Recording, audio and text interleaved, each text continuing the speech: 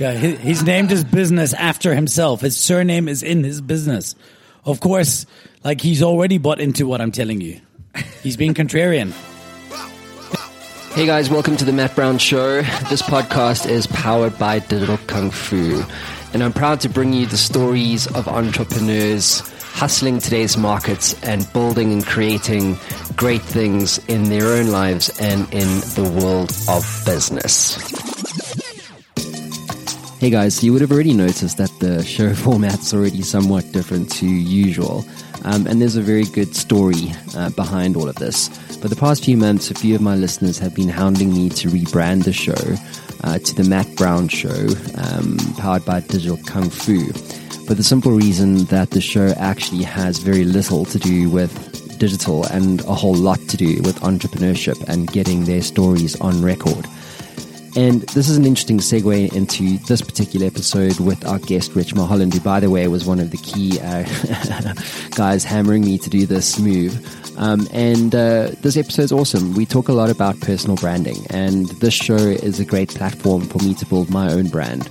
And so in this episode, we explore quite a lot about branding, how to approach it, what you should and should not do, and the importance of a personal brand. My perspective is that a personal brand speaks for you in rooms that you are not in, and that's always a good thing. So what you're about to hear is the conversation that actually convinced me to do the rebranding. And that is a very, very cool thing. And one of the key things in this episode that I'd like you guys to pick up on is this concept of victory conditions. It's a concept that I know will help you grow your business. So without further ado, enter Rich Mulholland.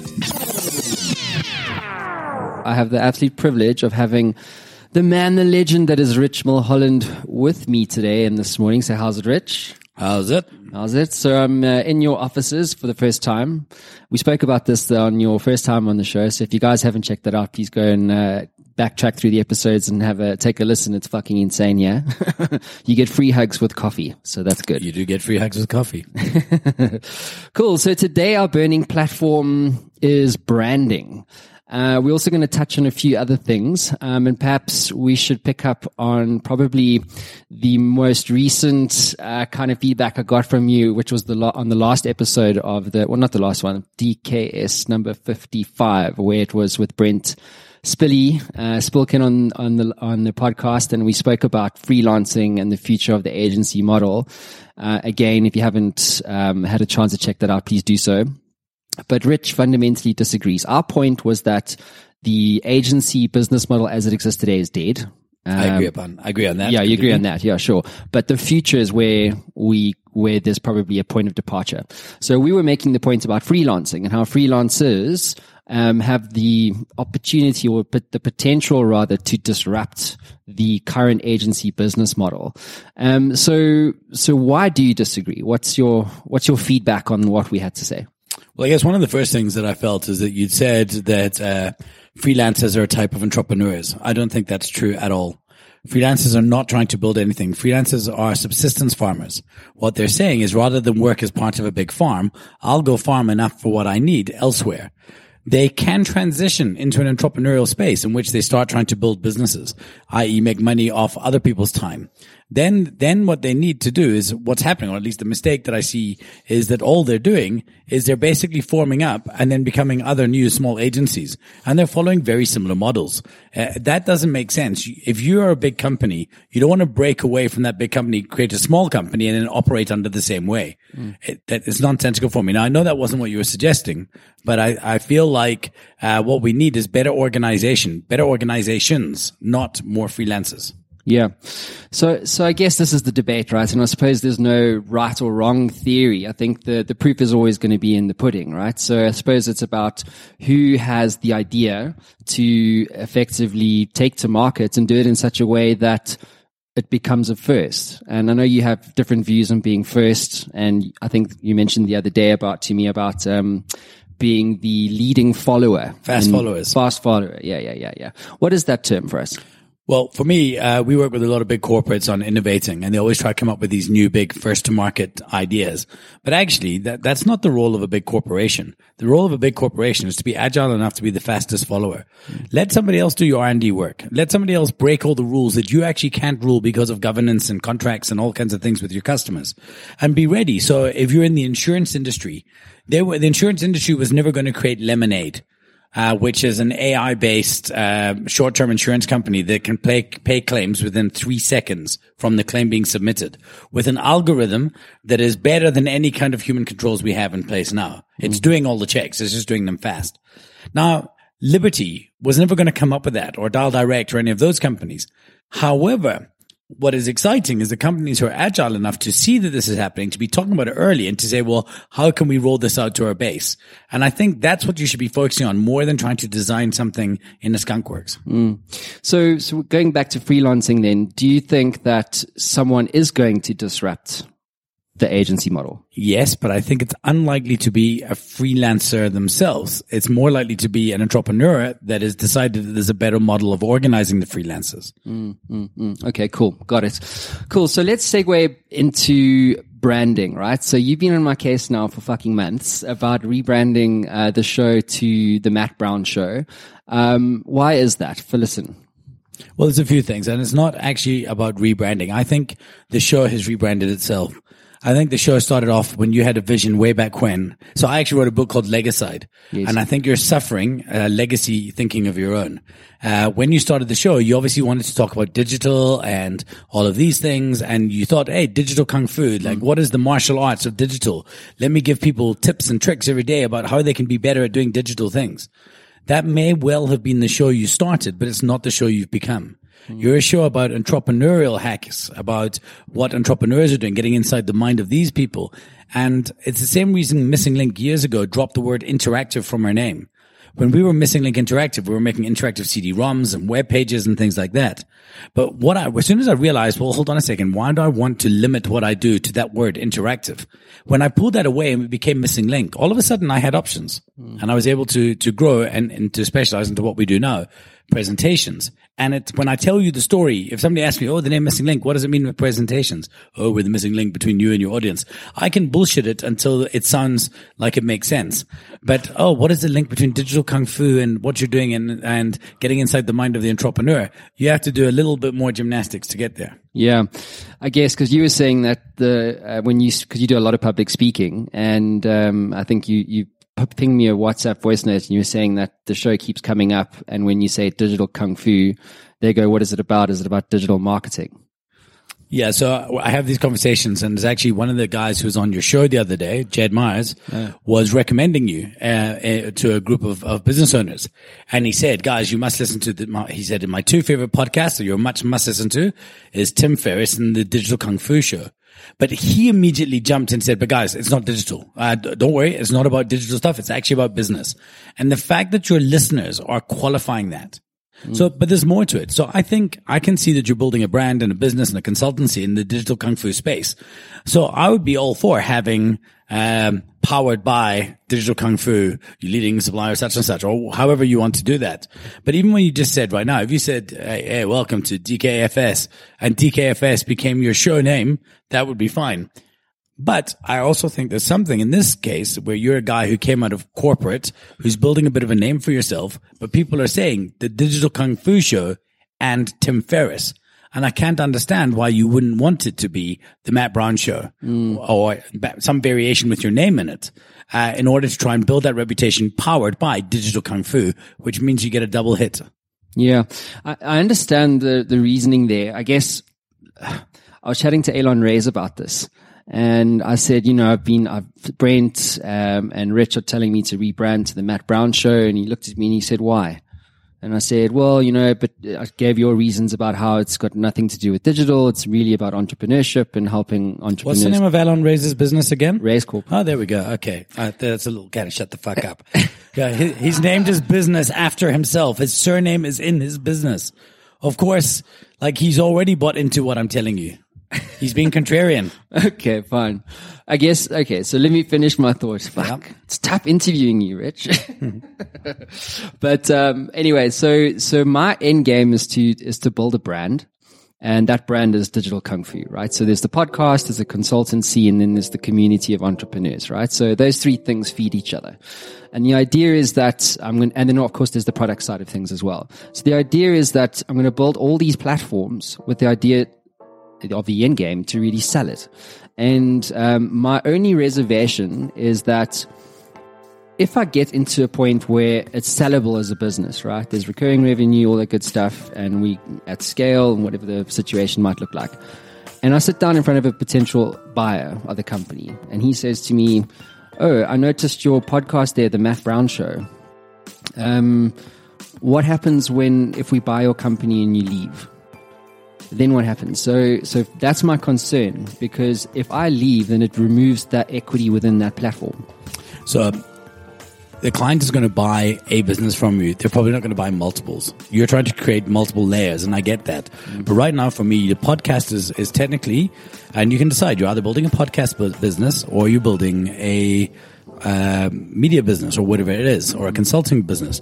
My business coach, Will Fosser, the guy who actually coached myself and Brent originally, said to me when I first tried to hire him, he said, "Richard, I will coach you in any of your business ideas, but only one." And you actually at some point have to pick one and focus. Now, the worry for me is that I believe if somebody did buy your agency or your consultancy, the podcast wouldn't necessarily be something. I mean, even if it was called the Digital Kung Fu Show, if you left, no one, and you were running it up to 500 episodes, nobody would be buying it. They would still know that you're intrinsically tied into it. However, I think it's also worthwhile. Let's think beyond this. Let's say you do build up the Digital Kung Fu to be a big asset, and you do manage to sell that mixed farm consultancy. Then what happens is you have to build something next. But what's amazing is you sell your entire business, but you maintain your audience. So your audience comes with you. They're actually with you throughout the project, throughout the sale of the deal. And then when you want to start the next big thing, you can activate your new audience instantly. And I think there's a lot of power in you doing that. But I also think one other... I think that if you do want to build up Digital Kung Fu, the podcast, as an asset within Digital Kung Fu, the digital consultancy, then stop talking to people, entrepreneurs, about the future of freelance and start talking about digital. Like, own a space. If you want to talk to us in a missing link context, you can have 100 conversations where every one of them is going to come back to presentation and strategy, because that's what we do. And I will make sure that every conversation comes back to that, because we have chosen a narrow niche to own. If you own that niche, but then I want to start talking about social media and branding and things like this, outside of the context of missing link, it's lost. But as a concept of Richard Mulholland, well, it's totally easy. Cool. So you're basically saying if you're going to keep it Digital Kung Fu, talk about digital sort of thing. I think that's a fairly obvious connection, yeah. I don't know. Do you disagree? Pardon? Do you disagree? Yeah, I don't disagree. Yeah. Can I ask you one question? Yeah. Let's turn the tables a little bit. Yeah. What are your reservations? Other than the fact that the future sale of the business, doesn't it make sense to build a personal reputation and brand for yourself? Yes, it does. I mean, I think personal brands speak for you in rooms that you're not in. What about rooms? Would you like to speak in rooms where you are in? Would you like to do more public speaking? Yeah, sure, yeah. I guess my reservation is, I think it's actually a confidence issue, because I've mentioned this in the podcast many times, like I suffer from imposter syndrome. I think we all do to a less or a larger degree. No one's immune from it. And when you first said to me, the Matt Brown Show, I was like, fuck it. I remember I still said to you, I think it makes sense. I can't really argue with logic and reason, let alone you. But, I think just as being that personal brand, I've never really been comfortable with that. I mean, you could decide... you could go Matt Brown Show, or you could go like Getting Down with Brown or something. It doesn't have to be... the porno. Yeah. Bow, bow, bow, wow, wow. But it could be, hey, welcome to Getting Down with Brown, and today Getting Down with me is Richard Mulholland in the trenches. We're here. Whatever. You could create a brand that ties to your name, but doesn't necessarily, if you didn't want to go all out there. However, if I guess it comes down to your personal victory condition, and victory condition is everything for me. It's a concept that rules my life, but it comes down to your personal victory condition. If you want to build a big digital empire and that's your immediate victory condition, then change the conversation. Make sure your podcast is a leading voice on digital, and go that way and package it into your business. If you want to build a brand for yourself and you want to become a household name around entrepreneurs and speakers or whatever that space is that you want to be invited to speak on stages and get paid for it, then ruthlessly build towards that and make sure people know your name. And when people know the Matt Brown Show talks entrepreneurship and this and that, the next thing, and then here the Matt Brown does speaking, which of course you can also advertise at the end of your show, all of a sudden connections will be made. Okay. Cool. How have you gone about building your personal brand? Stay with us. We'll be right back. Hey there, I know being an entrepreneur can be a very lonely experience. You sometimes get stuck, don't you? Well, if you're like me, being stuck sucks. But what if you could access the minds of over 850 CEOs who have built companies generating billions of dollars in revenue and access all of that knowledge in a fraction of a second? Well, the good news is you can literally do that today. What my team have built is Matt Brown AI. It is trained on all the interviews, over 850 of them that I've done to date, all my books, all the knowledge capital that has been generated over the last 10 years right here on the Matt Brown Show. And you can get access to all of that right now for free. So how do you get access to this? Well, head on over to mattbrownshow.com and at the top you'll see community. Hit that link, sign up, it's absolutely free, and you'll be given instant access to Matt Brown AI and a community of over 100,000 subscribers.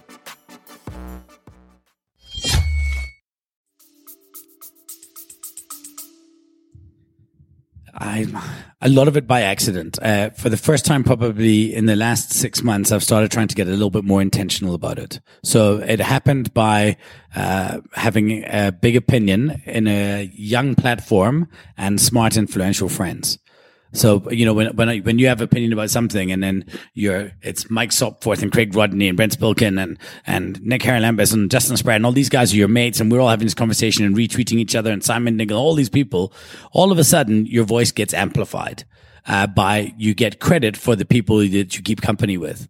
And so I think I was quite lucky in that, I had an opinion in a small group that, helped to build it. And I think this is what you've done fairly well as well. You've managed to build a network of people. Like I was joking with you the other day. Every time I meet somebody interesting now, the first thing I do is email them an intro to you because I think they should be talking.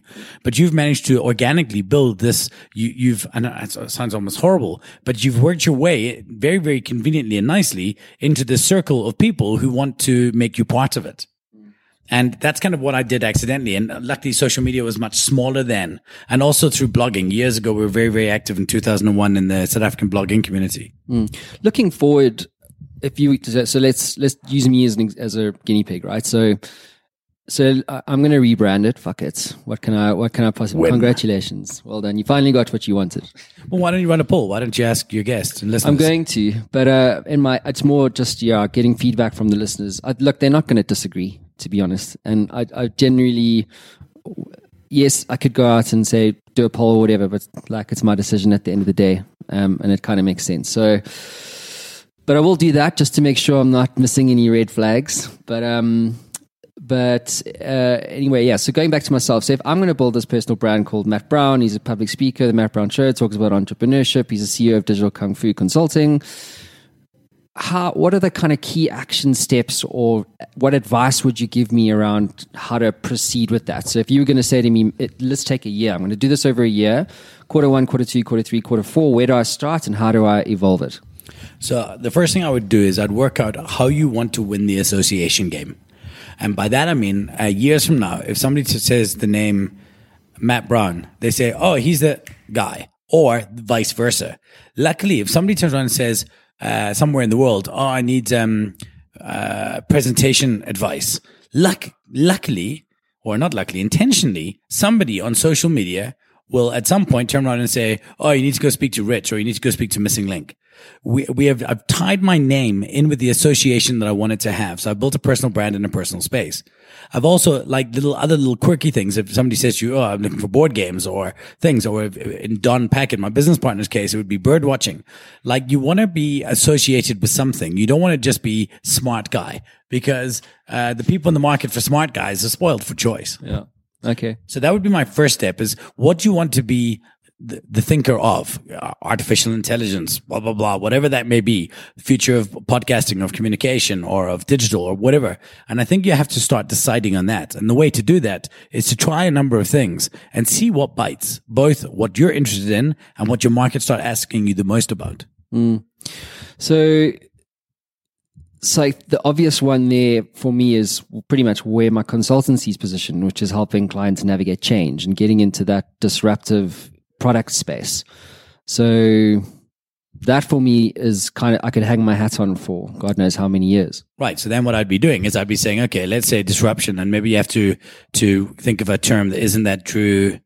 What's his face from TBWA's term? So say, come up with your version of that. Yeah. And then imagine every guest gets asked 3 disruption questions in a formula that you come up with.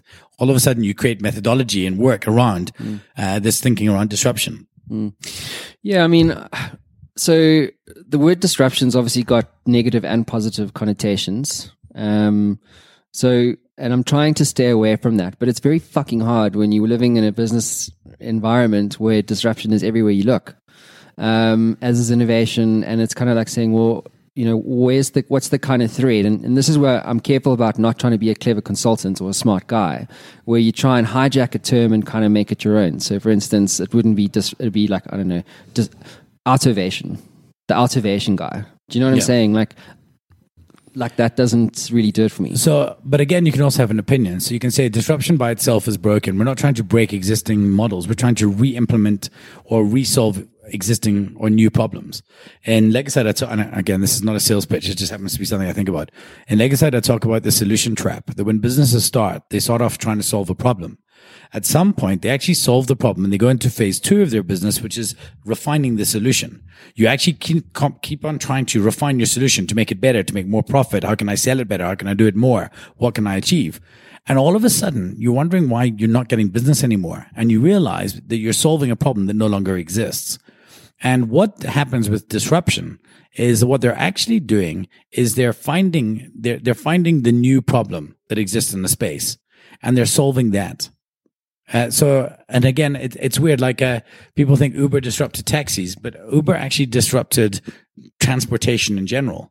I never took taxis before, but I sold my car. I have a motorbike, and if it's raining, I take Uber. It was not an alternative to a taxi. That was never an option for me. Yeah. And it's about solving new world problems that exist today. So they could be building something around that. And I don't know what it is, but I think that you probably do have to find some degree of, or at least put your peg in the ground and say, well, this is what I stand for. Yeah. What do you stand for? In what way? In terms of your personal brand? Well, I certainly believe quite strongly I've got question everything tattooed on me. Sometimes people think I'm contrarian. I'm not actually argumentative by design or by choice. Is that the way I figure things out is getting into debates and forcing other people to give me knowledge. So if I'm not 100% sure that I have opinion on something, I'll provoke the biggest scab and I'll see what fights I get back. And I'm constantly questioning everything. Sometimes it worries me. I feel that people think I'm trying to be contrarian. Or like the issue with the marches, the People's March the other day.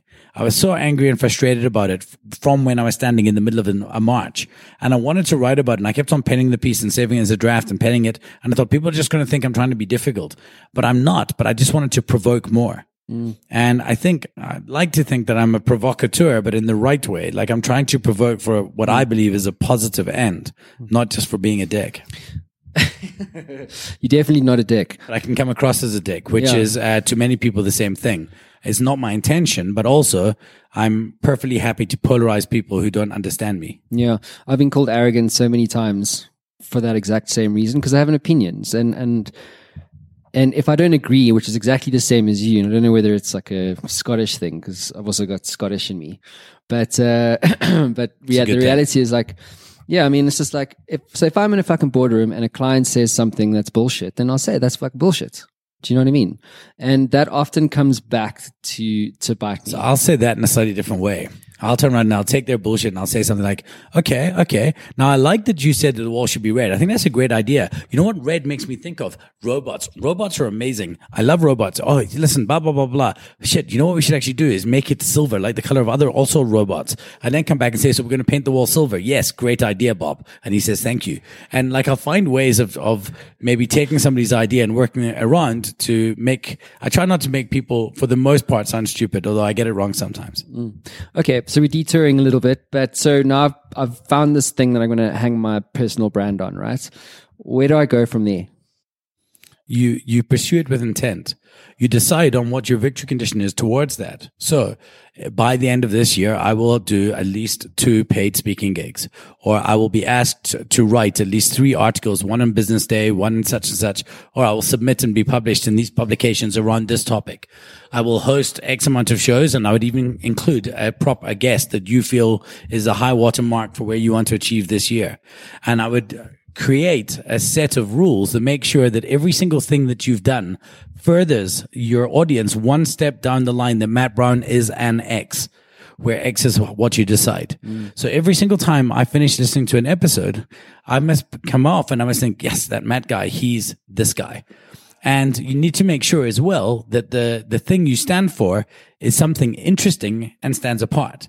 When we were Missing Link Interactive, we made interactive CD-ROMs, and I could throw a stone out of a window and hit 100 people that did the same thing, 100 people that hit websites.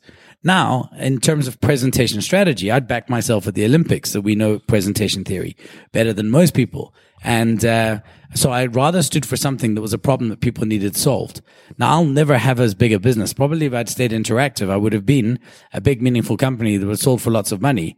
But for me, in my personal journey, I'd far rather stand for something because I'm not a particularly greedy guy. I'm happy with having a relatively nice, good life, but I'm greedy for attention in the right way. And that only comes from carving out a meaningful niche. Okay, great. Let's talk about Get Rich Quick. So if you guys haven't heard about it, it's Rich's video. Well, you explain it better, I suppose. Yeah, it's a YouTube channel designed to just simply create a conversation outside of maybe when I'm on a stage. People will often come up after a talk and say, well, where can we interact with you more? What can we do?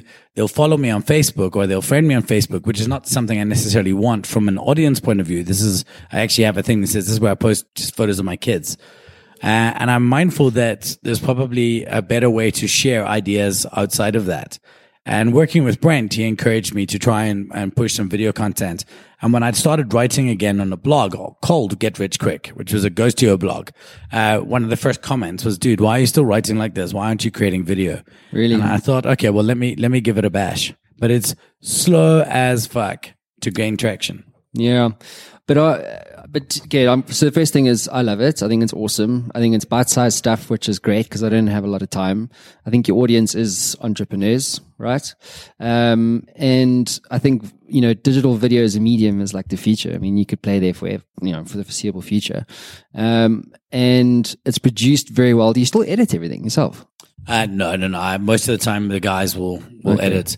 Although I've asked them to move to Filmora, which is a different, easier software, and then I'll just start editing again. Okay, it's tricky. If the team is busy, then I'll do it. So the idea was that I wanted to edit myself because I wanted to prove that I could. However, there's also a best use of time, which is important. I've got a friend, Christoph Magnuson, who is amazing, and he edits all his own videos. But I mean, it takes up 50% of his time. And I can't help but wondering if one of the smartest entrepreneurs I know wouldn't be better off hiring an editor to do that and spending his time doing other stuff. Yeah, exactly. What's your victory condition for the Get Rich Quick show? There is no victory condition for Get Rich Quick show. Get Rich Quick show is a path to victory for Richard Mulholland, for what I'm trying to build for myself. Okay. Last year, for the first time, my personal work created more profit than Missing Link. So speaking and doing things like that. I want to build a reputation that is international. I have a victory condition around a certain amount of international paid speaking gigs outside of a certain network to try and expand myself there. I have a goal with regards to writing that I want to do. And I would certainly like to grow the Get Rich Quick video podcast or video show in order to help meet those ends. But for me, it's about building an international reputation. Yeah, I suppose that's amazing. Hey, to be in that position, global public speaker, big bucks. Yeah, but also I'm quite lazy, and I actually enjoy. We all are. Yeah, and I think there's some people who are not. There's some people who thrive on. I used to do that when I was in my 20s. I loved Missing Link, and I realized it was my hobby more than anything else. And just like my other hobbies, kung fu and ice hockey and things like that, the kind of novelty of doing those things wore off, and I found something new, board games, whatever the case may be. And actually, I've got to the point where I'd far rather play a board game than run my business. Now, for a lot of people, this would be horrific and shocking, but actually, as soon as I came to terms with the fact that this is really just a hobby for me, and I want to pursue my path of least regret in everything, that for me is the most important thing. I want to look back with the least amount of regrets. And I know that in this case, if I was to die in the next 10 years and I didn't get to share a stage as a peer with a Malcolm Gladwell or a Tim Ferriss or any of these thinkers, I would be very upset. When I go over to these international conferences and I watch them, I feel like I've got opinions like these guys have opinions. I want to be on that stage. I might not be as good as them, but I'm certainly not miles away from their league. I feel like I could share a stage. Now, some would call this a degree of arrogance, but I just call this I will regret if I don't ever try and pursue this. Much more than I'll regret not having $1 billion business. Yeah. What if the content? Oh, I think the content's great. To be honest, why do you think the traction's so slow? Because I'm Is it just 'cause fallen it's new, autumn or? leaf lying on the forest floor and amongst tons and tons and tons of other autumn leaves. People don't share and interact in the way that they used to, or in the way that I thought they might. People will say to me, I really, really enjoyed your video. And I think, wow, that's amazing. And they'll say like, oh, I enjoyed it, but nobody will share it. And getting them to do that is tricky. And I realized the best way to make that happen is people will share things outside of their direct circle. So I think it's easier for a stranger who's never met me or heard of me to share one of my videos than it would be for the likes of you or a mate, because it's just a different thing. Also, different people resonate with different videos. But from everything I understand, you need to be working at it for about a year. You need to have like 100, 150 videos. And what's going to happen is one day the right person's going to watch it. They're going to seed it. They're going to start looking through your back catalog. They're going to find something else. They're going to share it. And it's just going to start tipping from there. So from what I understand, it's a grind. The rest of the interview is coming up shortly. But now a quick word from our sponsors. Exec Care is an executive well-being service that incorporates a clinically based therapeutic lifestyle modification program to help reduce the high risks associated with executive living. Now, why is this important? Well, entrepreneur health is never, if rarely, spoken about. We're always talking about strategy, product design, competitive advantages, and that kind of thing. But very rarely are we talking about the things that really matter to us in a personal sense, and that is our health. Health is incredibly important for us in terms of entrepreneurship. If we don't have the ability to execute or out-execute our competition, it can mean the difference between success and failure. I recently went on the Exec Care program, and it's a 6-hour intensive health audit where you see 6 health professionals back to back, ranging from a nurse to a biokineticist to a GP to a personal trainer to a dietitian and finally a psychologist. It was an amazing experience which really revealed some unique insights around my own health, which has helped me make new lifestyle decisions that are ultimately making a difference in my business. So I cannot recommend this program enough. And Health Insights and Exec Care have come to the table. If you go to healthinsight.net, it's health, the word health, and then INSITE.net/digital kung fu, and enter the code digital kung fu, you will get 20% off your executive health assessment. This episode is brought to you by the Digital Health Score System. It's a product that enables any business, regardless of size, to test and identify where their digital weaknesses are. This can range from people or culture to strategy, data, technical, and all the way to innovation. It's a proprietary tool which I've tried out, and I also cannot recommend this tool enough. It'll give you insight into where you rank in your industry, but more importantly, against your competitors. So go to digitalhealthscore.co.za and give it a try. Oh, and one more thing. If you guys are running a small business and you would like some free promotion on this podcast, please drop me a mail. hello@digitalkungfu.co.za, and I'd like to give you the chance to give your business a free bit of fame. Yeah, like it's to your point. There's just so much content out there, but a lot of it's crap, eh? And I think it's fucking hard to build a community these days through content. And that's really what that YouTube channel's end game is strategically. So have you thought about media to buy attention? Yes, I wouldn't mind. So I wouldn't mind buying attention to some degree, but it would have to be smart. But the way for me to buy attention better would be to agree to speak on a certain international stage for free and to get a point across there, and then to maybe drive the conversation afterwards and make sure that I'm driving people. So I've started doing things like putting audience@richmulholland.com at the end of my talks, or audience@richmulholland.co.za or something. And it sends them to a mail that they go onto my mailing list, and I send out thoughts and mails and some things once a month. But also I'm terrible at that, so I keep forgetting. Yeah. So let's talk about Legocide. What's the general headline around Legocide? What can we learn in the book? So it should possibly be called Legocide and Other Stories. But because I think I could explain the concept of Legocide to people in 5 minutes flat. What I tried to do later is demonstrate different examples of where Legocide has happened, each of which is trying to introduce a different concept altogether. But the basic idea around Legocide is that a lot of people think that innovation is about doing something new, when in fact, generally, innovation is about stopping doing something old. When you as an established business are struggling to innovate, it's because you've caught up in it's hard to read the label from inside the bottle, to quote my friend Howard Mann. And you find a way of success and you're sticking to it. And what we realize is instead of having people look into the new world and asking, hey, why doesn't this exist?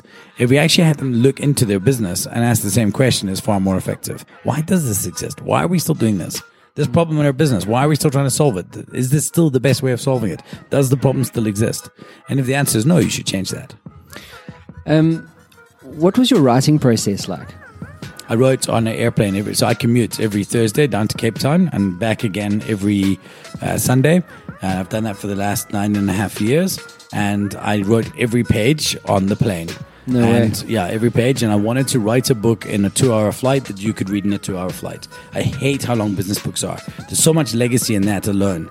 Like a novel, there's value for money if the novel is longer, because it's a leisure activity. So the longer the book, the more value. But in a business book, it's completely the opposite. The shorter you can make your message. If you can get your point of your amazing big book on negotiation across 100 pages, then that's amazing.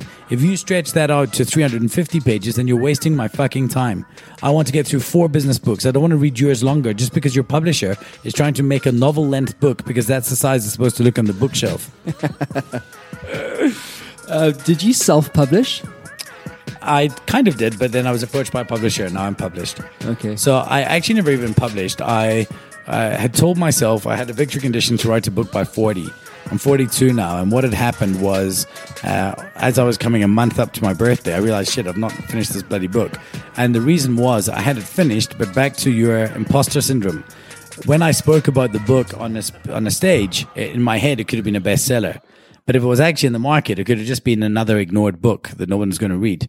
But when I realized that I wanted to write a book by 40 and I was close, I'd sold a speaking gig to a big client. And they said, oh, do you have can we buy copies of your books for the delegates? And it was like 700 people. And I just said, yes, you can. And I was like, shit. And I quickly finished the book, and it was released the day before my 40th birthday.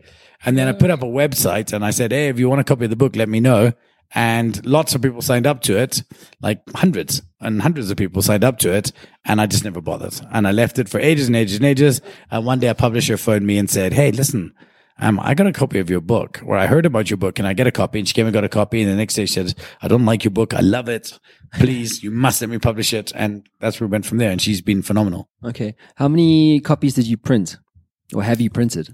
Myself, like a couple of thousand. And they always sold out within a few days of us printing. And the publisher? I have no idea. No idea. But Okay. but quite. I mean, it's in most bookshops and Take-A-Lot and things like that. Okay. Is there a website? Is an ebook version? Yeah, you can get a Kindle version of the book on Amazon. You can get, and Take-A-Lot has it, Exclusive Books has it. My favorite would be walk into an Exclusive Books and ask them for it. Even if you know exactly where it is, just ask them for it. Even if you're not going to buy it, then just leave. And if you see it on the shelf and it's got the binding corner out, turn it so the big face is out. Make this a national sport. And I love people have been sending me photographs showing me how they've turned my book around or spread it all across the bookshop. They're going to kick me out, but I do like this civil disobedience. It's fantastic. Yeah, that's very cool, man. So I want to talk about public speaking. How often do you speak now? About twice a week. Twice a week. And generally, what are your subjects that you cover? I have a number. So yesterday I did a talk on, it's called Activate Your Audience. It's on presentations. I talk about Legacide and legacy thinking. I have a talk called Hacking the Expectation Engine, about changing people's expectations. I have a talk called Leadership and how to avoid it, about being a shit leader and why that's a bad idea. I'm just creating a new talk on negotiation, which I'm quite proud of. I have a talk called The Irrelevance Bomb on artificial intelligence. I have a bunch. So my master deck at the moment is sitting at 1,200 running minutes of content. Wow. So, and that's just because I've been speaking since my son was born. He's 14. Cool. So if I was a brand or client, whatever the case might be, and I wanted to I was going to say a brand is a place marker for a company name that should never be used if you know the company name, but we'll go with it. Hypothetical cool. situation. Like I said, it's tough interviewing you. You fucking hell. Anyway, but so there's how do you, basically what I want to get to is how do you know what talk to give? So if you've got 1,000+ minutes of content, great content, to talk about, what are the questions you're going to ask me as the buyer of Rich Mulholland, the speaker, to help understand what you're going to talk about? So it's actually the same question we'd ask you if we were working with your missing link. So for us, it's actually not about the speaker. It's always about the audience. Your job is to activate an audience, right? They've got to leave in a different state than they were when they came in. And you have to have intention around what you want that activation to be. And that's a victory condition. If when I get out of this room, the audience does not do X, I have failed. Define X. And that's the question. A client will say, if they don't think differently about how we deal with our customers, or if they don't rethink the way that we innovate within our business, or if they, and when I find that, I would then say to them, so I've got what I call turn up and talks. They're just easy talks. They're already created and I've got 5 or 6 of those. If it fits perfectly into one of those, I'll say, hey, so what I think you need is maybe, 5 mistakes entrepreneurs make. Here's why. And then I'll go through that talk. And then they might say, okay, but that one's not quite so relevant. I said, well, what I can do is I can add in this content from my master deck that will change what it is. And then that will often work. Occasionally it'll be a case of creating something from scratch. Those usually I hold off for big public events like Heavy Chef or Net Profit or, what's the one coming out with Suits and Sneakers. There I'll create some content new for that and see how that lands. Okay. And how do you so I want to get into the meat and potatoes of putting together a speaking product effectively. So let's assume that you're speaking for 45 minutes. I heard you speak about AI, by the way, at the Suits and Sneakers MBA thing. Yeah. By the way, I thought the relevance bomb thing was Peter's concept. No. Wasn't it? Was it yours? Okay. Yeah. Alrighty. I read about that. I saw you write. I saw you wrote about it. Use the concept and use the term irrelevance bomb. Yeah, that's the name of that talk. Okay, cool. Yeah, but him and I spoke about similar things. Oh, you did. Okay, cool. So how does one go about putting together a 45-minute talk? Because I suppose I remember one of the things you mentioned was you got to be entertaining, but also is it educational? Yeah, well, you have a double whammy. If you're a paid speaker, you're generally hired both to be informative, but also to be entertainment, to some degree. Now, bear in mind, entertainment might just mean damn interesting. It might not mean, clowns and things like that. It's okay for you to be serious. You don't have to be a circus act. However, you have to be mindful that you're also paid you're forming a part of a journey, that their conference is full and there's lots of content come across with their business and they want something that's a bit different. They'll often put you in one of the hard slots. So they might put you right after lunch, or they might put you first thing in the morning or in the end of the day. And depending on each one of those slots, I'll have very, very different content preparation. But the first thing is that, and I guess before you start, it's it's probably difficult to go to your first client, get your first speaking gig, and make up a talk. What's probably a better idea is to decide on a problem that the world has, figure out a talk, have an opinion on how to solve it, structure that opinion into the format. We always say, give them a reason to care, give them a reason to believe, tell them what you need to know, tell them what they need to do. Turn it into that format and then go and sell that. Or even just sell the trailer. So we've got about 5 little mini keynotes that we do of Missing Link for free, that I'll come in, I'll do an 18-minute TED style talk to their marketing team on why their conference sucks. But all we did originally was we created trailers on these things and sent them to those clients. And when they said, yes, I would love you to come in and do one of those for free, we wrote the talk. Okay. You don't have to have everything. Yeah. I've got an event coming up in May. It's currently on the 5th of May. I might move it back, but would you be up for giving one of those talks? It's 2 entrepreneurs. Rich is grabbing his phone, checking his very limited availability. No, that would be a pleasure. But the 5th, I'm speaking in Cape Town at an Old Mutual talk. And then I've got an international Skype thingy at 9:30 at night. An international Skype thingy. I'm a member of EO, and this is I know. I'm just taking the piss. Yeah, it's actually Zoom, which really kicks Skype's ass for what it's worth. Yeah, it does. Yeah. But yeah, so I'm done in Cape Town in the morning. Where's your gig? It's at Impello, Mark Sham's spot. Ah, cool, awesome. Yeah, Mark was going to speak, but it looks like he might not make it or speak very late. But anyway, it's 50 to 80 guys, all entrepreneurs. We're just basically an opportunity for me to share some of my strategic content. But I wouldn't share it. Why not?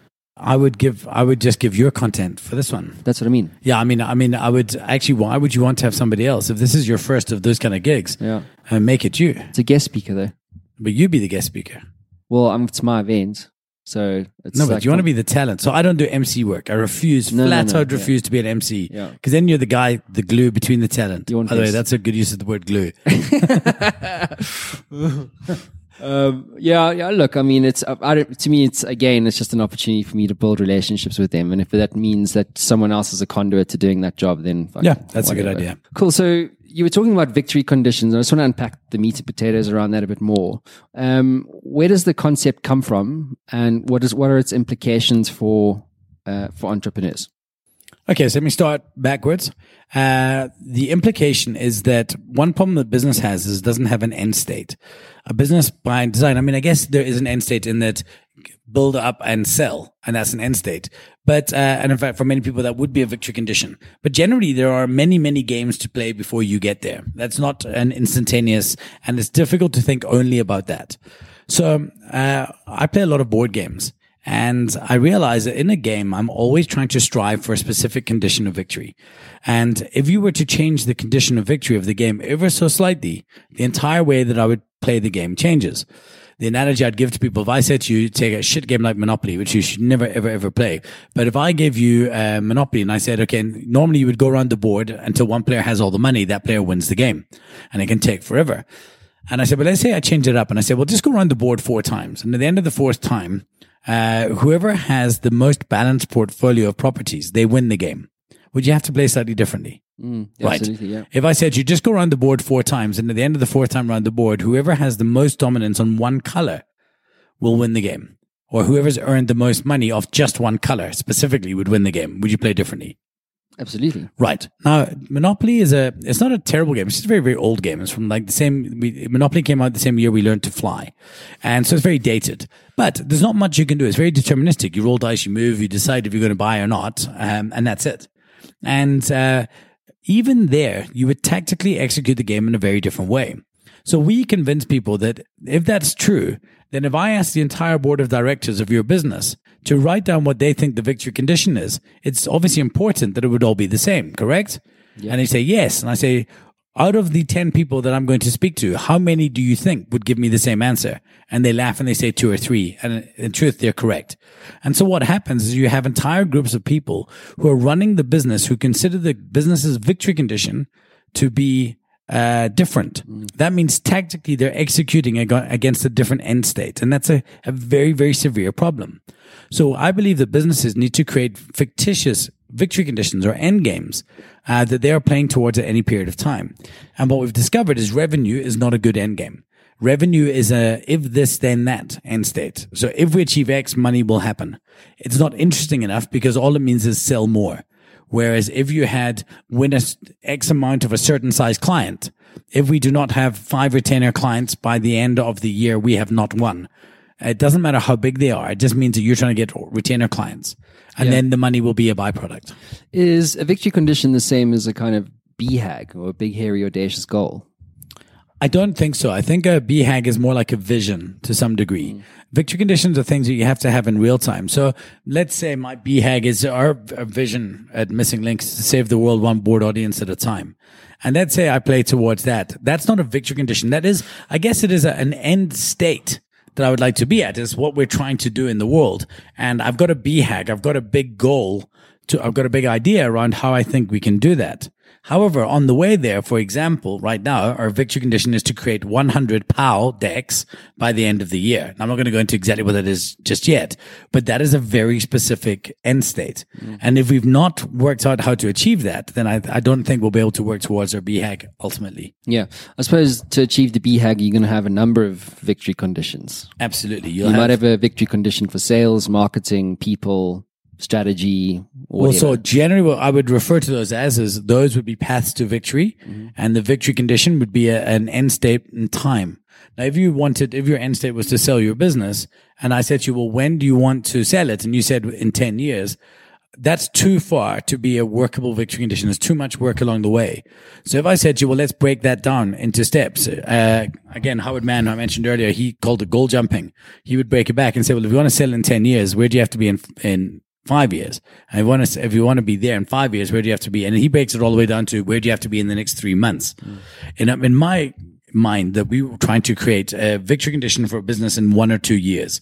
A year is a nice number. If by the beginning of the next financial year, we have not achieved X, and you must be definite about that, X equals such and such, and it must be measurable. It must be easy, and it shouldn't be a financial number unless it's something like 10 retainer clients of more than 100,000 Rand each, for example. But then you need to be pursuing that ruthlessly. And if you don't win. Because that's what I realized. I was playing a game against Don, a game called Star Realms. And halfway through the game, I realized, wow, if I played games the way I ran Missing Link, I would never win.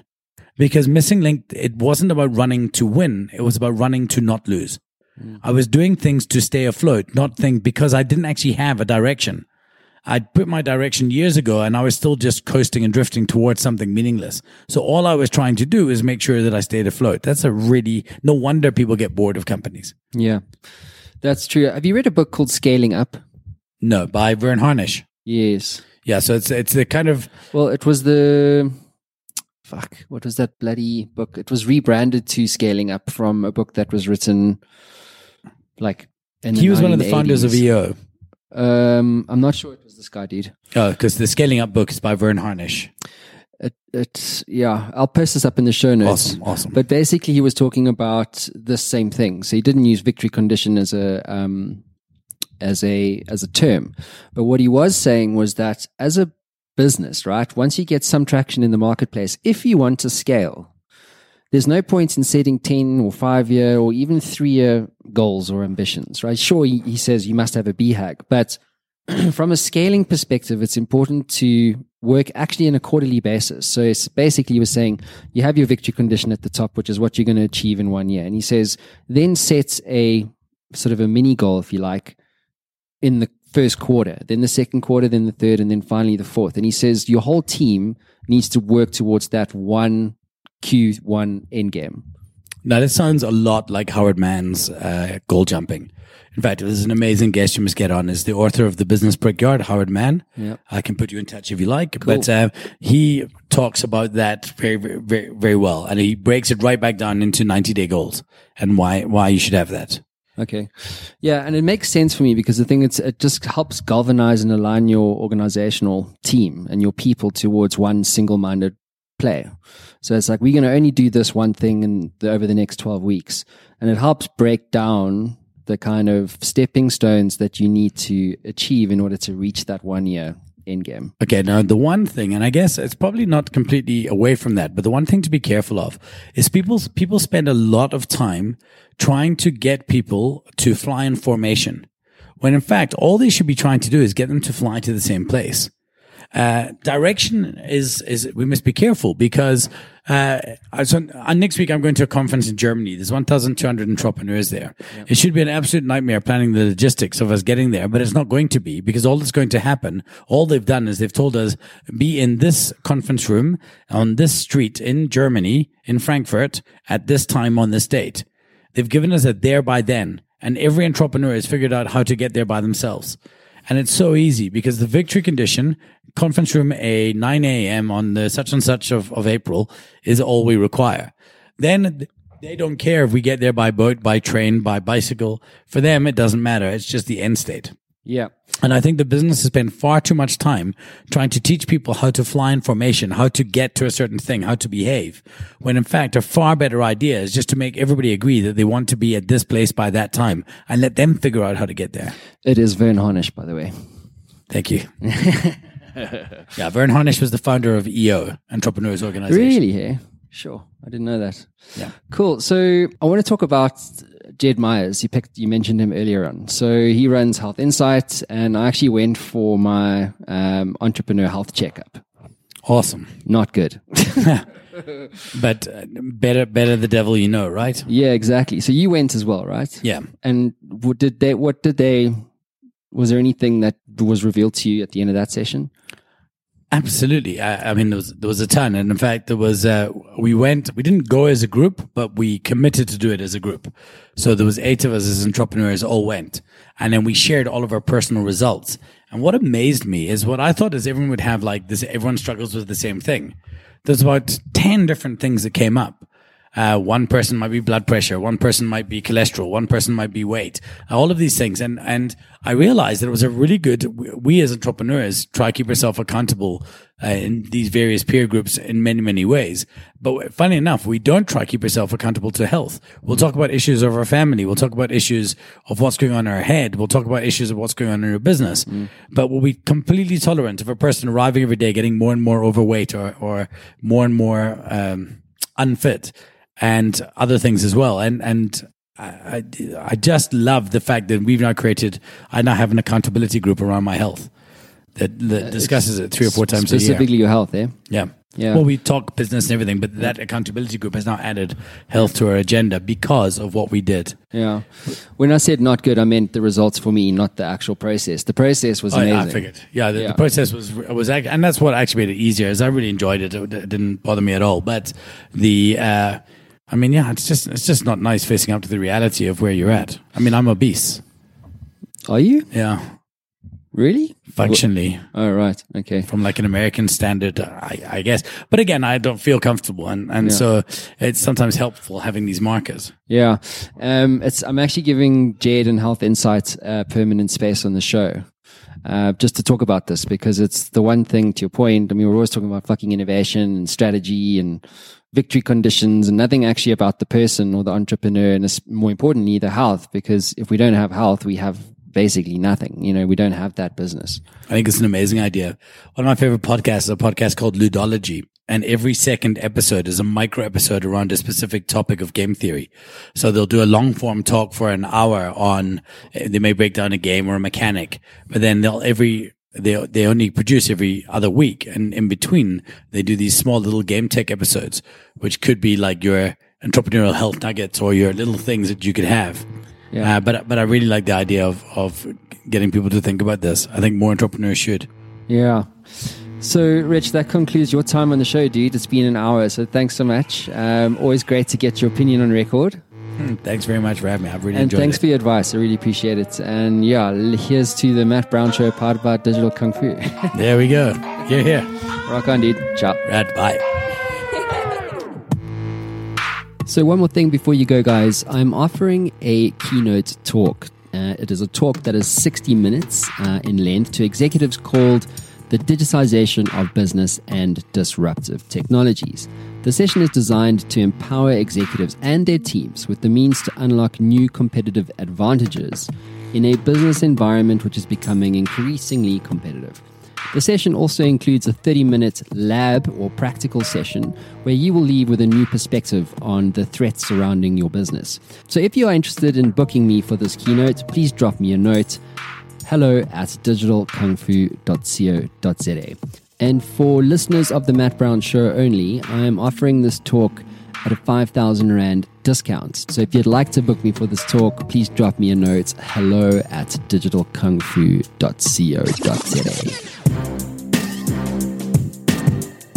Hey guys, thanks so much for listening to the Matt Brown Show. It's been an absolute privilege having you with us. And remember, if you'd like more information on Digital Kung Fu or our guests and the full show notes, all you have to do is head on over to digitalkungfu.co.za and you can catch us all over the social media graph. So till next time. Ever wanted to become a best-selling author? Well, I'm in the influence business and I work with business owners and CEOs and business leaders to help them scale their influence. And we do this as a team by helping you to become a best-selling author, sought-after speaker and industry influencer in only 30 days. My team and I have developed a system that delivers a best-selling book and a launch campaign 300% faster and at 50% less cost than anyone else in North America. This system is incredibly efficient. One of my clients, Haiku, went from a 2% share of voice globally to an 11% share of voice globally in only 7 days. If you'd like more information, head on over to showworksmedia.com for more. That is showworks with an X.com.